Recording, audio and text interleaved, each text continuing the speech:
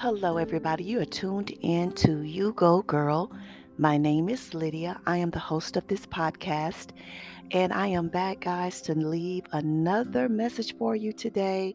It has been, I think, maybe a month or so since I sat down with you all. A lot of things have been transpiring in my life, a lot of things are happening in the world. I am now located in a different city. So my absence has been due to all of the transitions, and I am now situated where I can come back with you all live and talk to you all and hopefully inspire and motivate you all. And today we're going to talk about life, guys. Life happens, life can cause many situations to change. Many things can be extreme, and sometimes it can cause setbacks in your life. But guys, what's going on out here? There is so many things that is happening now in our nation that we need to pay attention to. We absolutely need to pay attention to. Now, my podcast is normally geared toward women to inspire us to create a sisterhood and a bond. But today, I am soliciting to everyone, male, female, young or old, because we need to be uh, aware of what's going on in our communities. We need to be actively involved in making sure that our children are safe. Even if you're not a parent, but you live in a community with children, be watchful, be a village, be a tribe.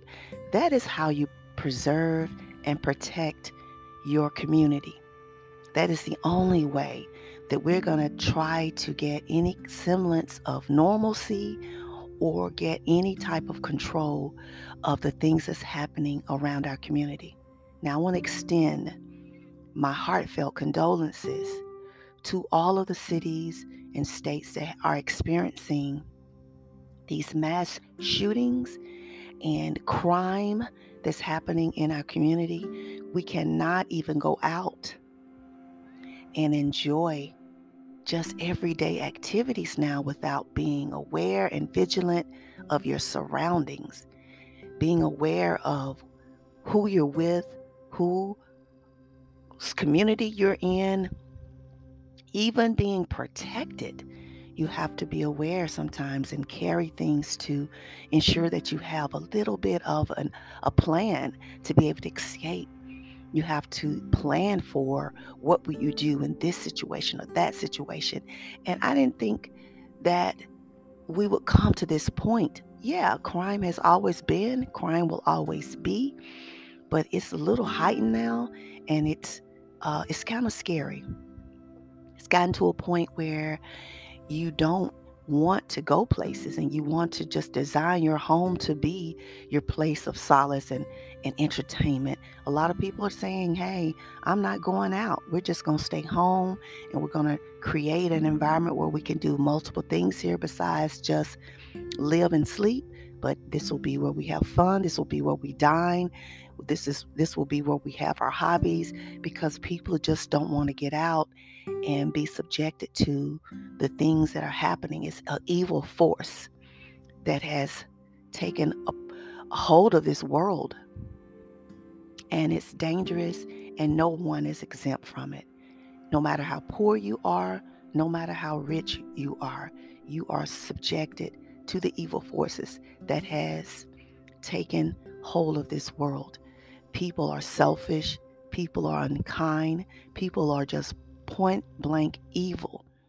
And they can look at you and take you out without any kind of thought or consciousness to be able to take down anybody, but let alone a child. Shows the heart and mind of some people in this world. And I know that there's loving and kind people here in this world that want to see everybody be safe and live in peace. But the only way that we can do that is if we all take a part of that. You can't say it's not your problem. If it's the world you live in, the city or state you live in, it is your problem. because it will affect you. If not directly, it will affect you indirectly, because everything that we do affects the economy. And if we start having crime, it'll happen in dollars and cents. You'll have to pay for more things to be able to have safety in life. Your taxes will be astronomical, because we have to invest in the protection of the people and the nation and our communities. So it's important that you be involved. I know sometimes people say, well, it doesn't affect me, but yes, it does.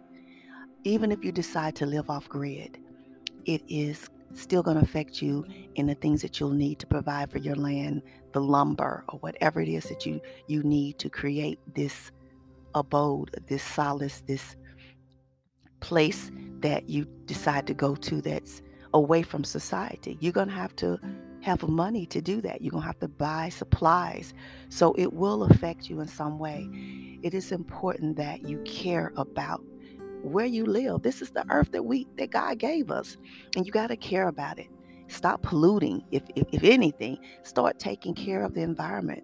It is important.